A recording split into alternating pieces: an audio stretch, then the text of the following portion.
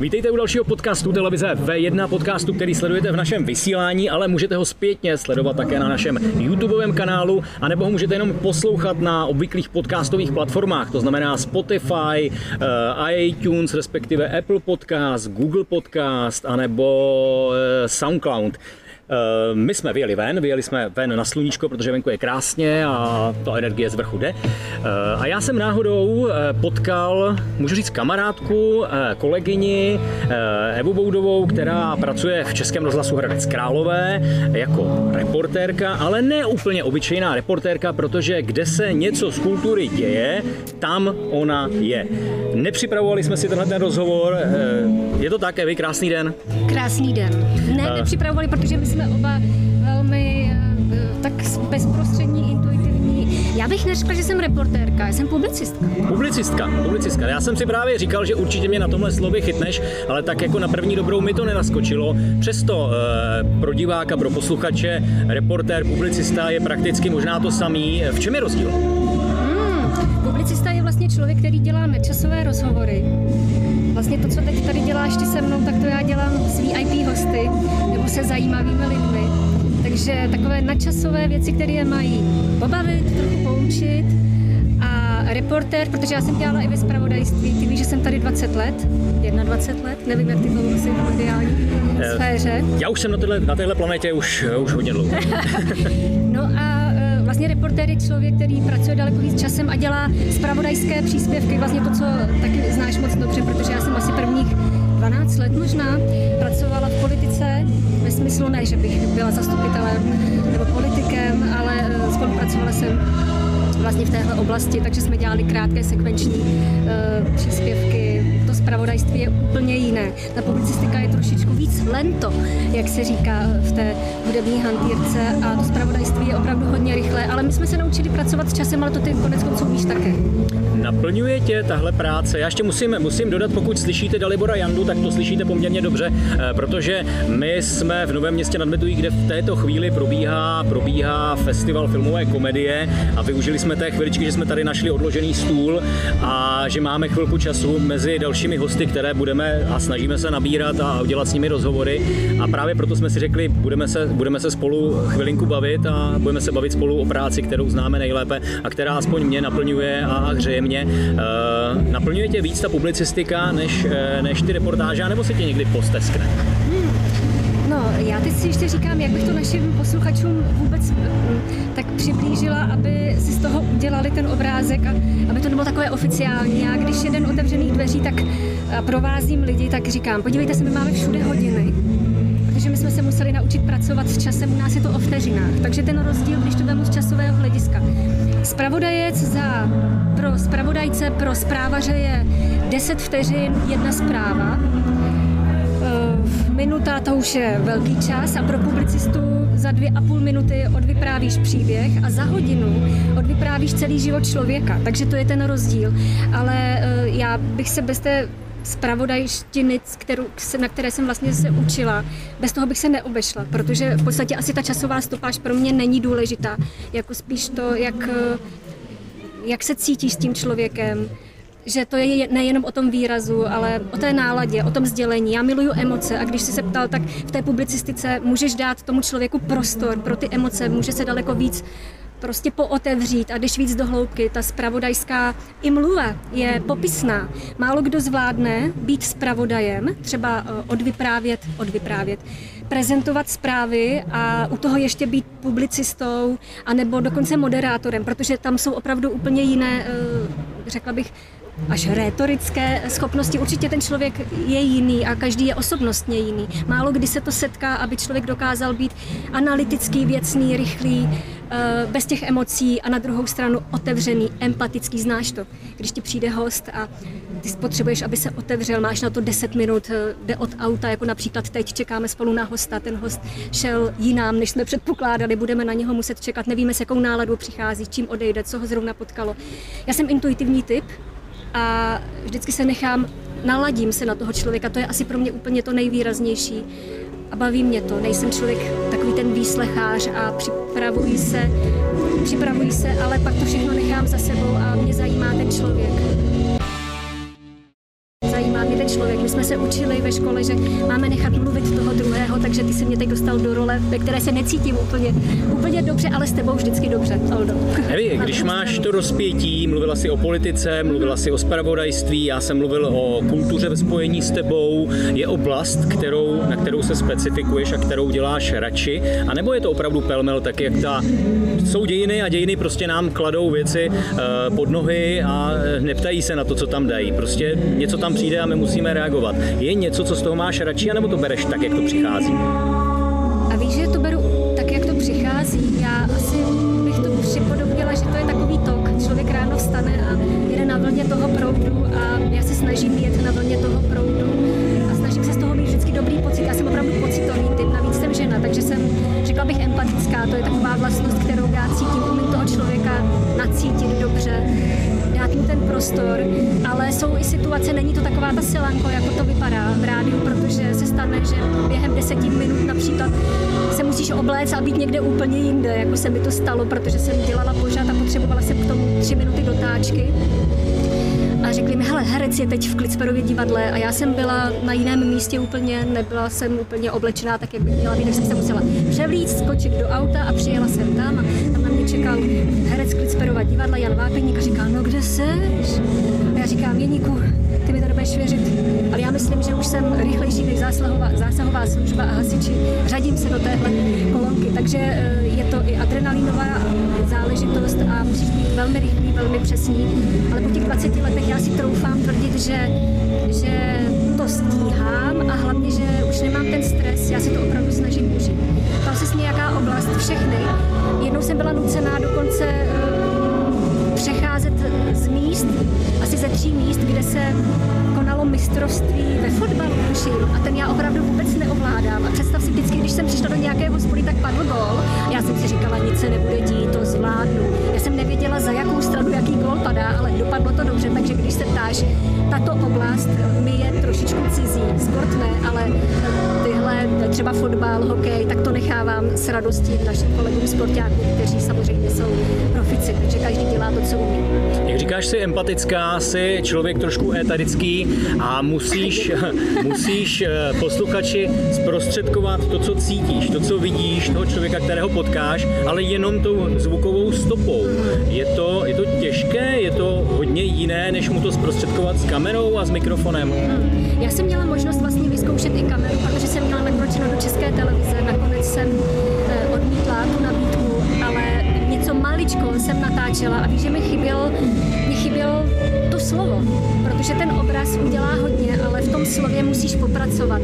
A já mám moc ráda nejenom zvuk, já si ráda i zaspívám, mám ráda muziku, neobejdu se bez ní, ale pro mě je slovo a výraz toho slova opravdu něčím, je to nástroj, kterého si vážím. Mám k tomu respekt. Myslím si, že by bylo fajn, kdyby se třeba rétorika učila ve školách, ale nejsem tak, že bych lidi posuzovala a říkala, ten umí mluvit, neumí. Já mám respekt ke každému člověku, který je ochotný a otevřený hovořit a hlavně, když mluví srdečně a otevřeně, protože jsem přímý člověk, i když někdy člověk musí být diplomat, ale na osobní úrovni jsem velmi přímá a miluju přímost a slova si moc vážím a Český rozhlas, bych řekla, je pořád markou a nositelem toho, že čeština a krásná zvukomalebná řeč se nese právě třeba, doufám, i prostřednictvím našich úst. To je ten ideální stav, když potkáš člověka, který je opravdu, i on je empatický, stejně jako ty, je mluvný, je pohodový, ale to není vždycky. Někdy jsou to lidé, kteří jsou úplně jiný a je těžké se na ně naladit.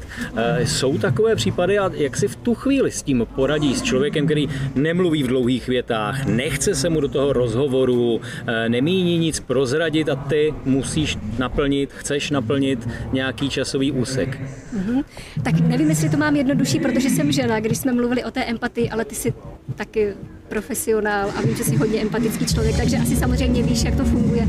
No a podvědomě, jestli jsi všiml, tak jsem začala se usmívat a myslím si, že to je v uvozovkách, nechci říkat zbraň, ale to je jedna z možností, kdy prostě tomu druhému dáš najevo, že otevíráš prostor pro něho a necháš, aby řekl a udělal to, co potřebuje a on ti vlastně tu důvěru buď dá, nebo nedá. A stane se jedna taková věc, ty na něho v podstatě tak nějak jako vnitřně psychicky netlačíš, protože ten člověk to pozná, ten respondent. A když on je uvolněný a v pohodě, tak potom se pomalinku, potichoučku můžeš ptát. A jak říkám, já se snažím mít v proudu a není to tak, jako že taková ta buldočina, jako že za každou cenu musím přinést zprávu. Já jsem to takhle neměla ani v tom zpravodajství a po podivu to fungovalo. Nebyla tam ani žádná rivalita a se slušností a asi tou pohodou dál dojdeš. To není laxnost, to je jenom to, že ty cítíš, že to je tak, jak to má být a ono to překvapivě se samo skládá. A zažila jsem, ale nevím, kde se to bere ta jistota, ale já odcházím z redakce s tím, když mě někdo řekne, hele, ten nemluví, to není dobrý, to se ti nebude líbit. A já říkám, já rozmluvím i němého, protože věřím, že úplně každý člověk má něco, o čem rád mluví a o čem se chce pozdílet. A takže vždycky nějaká ta vlna je. Nevím, kde se to bere, protože nejsem zase úplně takový optimista. Mám svoje strachy a spoustu prostě stínů a spoustu věcí se bojím, dokážu být hodně ve stresu, ale nevím, odkud se to bere, tahle jistota, ale jako možná je to proto, že mám pocit, že to není ze mě, že jsem jenom prostředník, který někam přijde a dá ten prostor, použiju svůj hlas a přijdou mi ty správné otázky a potom se rozloučím a děkuju, opravdu děkuju za to, že se můžu s nějakým zajímavým člověkem setkat. A pro mě je každý člověk zajímavý, nejenom třeba VIP osobnosti. Teď tady čekáme na Annu Polívkovou, ale těch lidí je velké množství. Když jsme u těch strachů, já se nemůžu nedotknout té situace, která nás provází poslední dny, měsíce. Je to ta situace kolem koronaviru a podobně. Jak to prožíváš ty? Jak to zasahuje do tvé práce? Jak to zasahuje do tvého života? Do tvých emocí? Jak se dotýká zkrátka a dobře tahle pandemie právě tebe?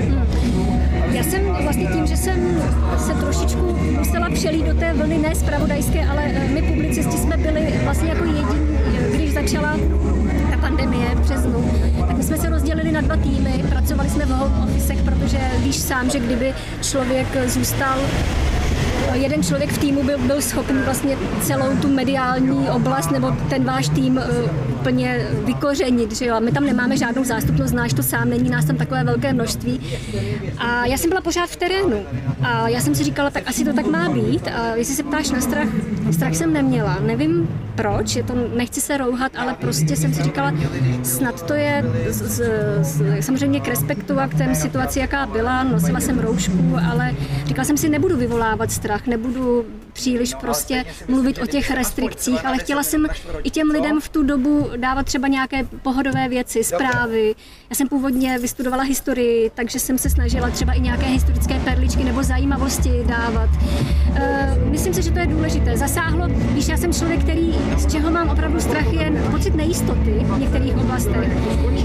I na jednu stranu jsem řekla, že jsem intuitivní a ráda improvizuji, ale ten pocit nejistoty, když se to na tebe hrne z těch ještě ostatních sfér a ty lidi říkají, nevíme, co budeme dělat, a pak jsem říkala, Evo, ty jsi ten mikrofon má velkou sílu, ty jsi ten, který to má vlastně jako stabilizovat, ale uvnitř někdy jsem si říkala, no vlastně nevíš, jak to bude, ale ten strach nikdy nepřevážil a asi víra. Já mám víru a myslím si, že to tak jako člověka ochraňuje, takže určitě mám nějakou svoji vnitřní konstantu, která je pro mě hodně důležitá. A bylo to výborné, ale jeden moment, na který si vzpomínám a který jsem říkala svým známým. Pamatuju si, že v březnu jsem šla po velkém náměstí a to bylo v době, kdy to bylo jak stanné právo. Nebylo vůbec nikde ani noha. Já jsem měla na sobě lodičky a šla jsem jenom s mikrofonem, kde, jak říkám, jsem byla vlastně jediný spojovák ještě s Vaďkou Matějkovou, která pracuje jako publicistka v Číně. A vlastně jsme se vůbec nevídali s kolegy a já jsem byla ta, která nosí vlastně ty informace, jako ten lovec přináší tu kořist zpátky, že všichni byli v té izolaci. A já jsem šla po tom náměstí a ozývaly se kroky, víš, jako úplné ticho a ty tam zněly jenom ty moje podpatky, úplný ten klapot. A já, než jsem došla z velkého náměstí k rádiu, kde jsem měla zaparkované auto, protože stříhám doma, takže jsem nemohla ani do budovy, tak jsem potkala 2 lidi a z toho ještě jela kolem policie. A já mám třeba ráda ticho, ty víš, že jsem introvert, já ráda medituju, mám ráda, prostě dokážu být sama v přírodě, potřebuju to jak takový protipol té práci, co mám. A říkala jsem si, já miluju ticho, ale tohle už je moc. Bylo toho moc a člověk si uvědomí ty jednoduché, takovou tu samozřejmost. Asi nejvíc, já jsem kontaktní člověk a naučila jsem to, i řekla bych pár kolegů v rádiu, já se ráda objímám. Takže se stane to, že ty přijdeš třeba k nám do rádia a sedíš tam jako host a teď se stane to, že vyjde jeden kolega třeba ze zpravodajství, já budu po schodech. My se třeba jako bez slov jenom obejmeme a půjdeme pryč. A říkám si, co si asi tak ten host pomyslí.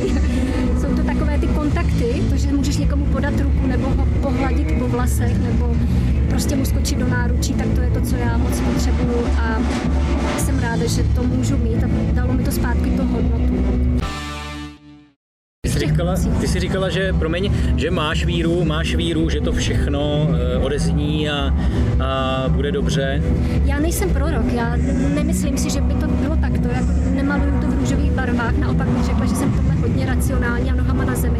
Já bych si pamatuju, že jsme měli teď velkou poradu, když zase jsme se rozdělili a vlastně pan ředitel říkal, no tak bude pivo s generálním ředitelem, tak se tam uvidíme. A já jsem říkala, no dobrý, jestli to nebude zase na hodně dlouho, kdy se neuvidíme. A den na to přišla informace, že se to setkání v Praze ruší a že se vlastně na dvě skupiny dělíme. Takže nevím, jestli to je trošku nějaká intuice, spíš si říkám, asi to je tak, jak to má být. Máme se asi něco naučit, asi třeba připomenout si nějaké hodnoty, ale člověk je velmi adaptabilní tvor, nemyslím si, že bychom si měli zvykat zrovna na roušku, ale třeba si připomenout to, co nám chybí.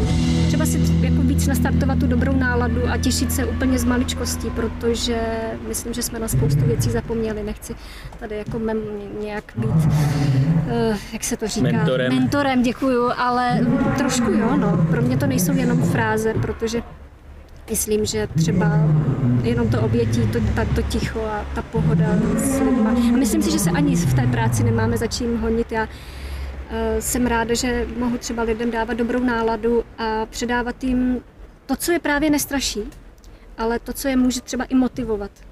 Já to mám ráda, mě to baví v tom životě. To bylo jaké nosit informace. Já jsem se setkával s tím, že říkali, proč furt mluvíte o koronaviru, proč furt mluvíte o pandemii a já jsem se snažil v tom něco dělat a vlastně zjistil jsem, že není kde brát. Nebyl sport, nebyla muzika, nebylo politický dění, byl jenom koronavirus, ty informace byly opravdu jenom koronavirus. Jak to bylo u tebe? Měla jsi někde kde vyzobnout něco jiného? Jak jsem říkala, já dělám takové načasové věci, říkáme tomu perličky, třeba jsou to výlety, kam můžeš zvát lidi a potom jsou to historické zajímavosti.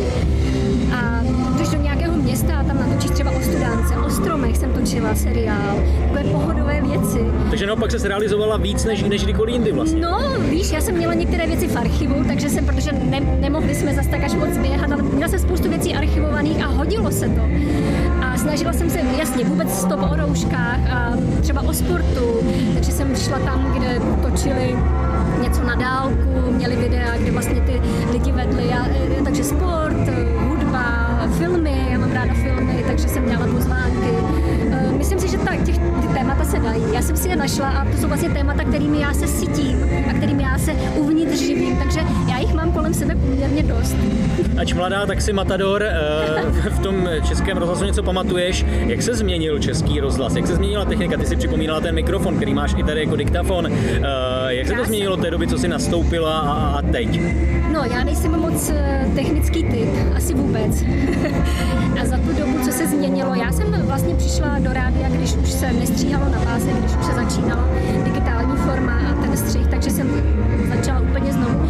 My jsme se úplně tak moc nezměnili. Já přesto tady mám mikrofon, to logo je trošičku, že vidíš, že jsem v terénu, takže to ale tak je tady krásné logo. Ergo. Já jsem pár mikrofonů vystřídala, ale moc se tam zase toho už tolik nemění. Občas mi něco spadne na zem, protože znáš to, terén je terén, my se s tím takzvaně nepářeme. Digitální forma se příliš nemění. Přecházíme třeba na systémovou změnu, co se týká Prahy, protože jsme napojeni na Prahu, my jsme regionální studio, ale zase až tolik změn. Já už jsem ten velký skok od toho pásu k té digitální formě, já už jsem přišla do té nové generace. A za 21 let, co se změnilo, ta stopáž se změnila, víš, protože třeba, já si pamatuju ještě půlminutovou zprávu, že si mohla mít jako do příspěvku, možná 40 vteřin. Dneska myslím, už netočím zpravodajské příspěvky, ale je to 10 vteřin. Já začínal na 50 vteřinách. Vidíš, na frekvenci 1. No jasně, takže 40, teď je to tak 10 vteřin, takže klobouk dolů zpravodajským kolegům ze zpravodajství, že musí tam nechat tu obsažnost a to sdělení a přesto vlastně to musí mít hlavu patu a musí to mít jenom těch 10 vteřin. No a taky se změnily, já vím, že kolegyně Když jsem nastupovala, tak se točily velké, dlouhé pořady. Teď máme 40 minut i s muzikou, Sakum Prásk, možná někdy i 20-minutovky, i 15-minutovky, konec konců ty máš asi 20-minutovou stopáž. Mění se ten čas a já doufám, ale že se nemění ta hloubka, že možná mluvíme ve zkratkách, ale že tam snad zůstává ta sdělnost. Já bych byla moc ráda, kdyby nám lidé, kdyby to chápali a kdybychom prostě pořád jim měli co říct. Do světa Českého rozhlasu, do světa publicistiky, do světa éterických žen, do světa pandemie jsme se ponořili s Evou Boudovou, která je publicistka z Českého rozhlasu Hradec Králové a s kterou jsme se náhodou potkali na filmovém festivalu filmové komedie, na festivalu filmové komedie v Novém Městě nad Metují a já jsem rád, že jsme se takhle sešli a že mi kývla na to, že si tady sedneme pod stromy, pod otevřené nebe a popovídáme si. Děkuji moc. Děkuji, Oldo. Ráda jsem tě viděla.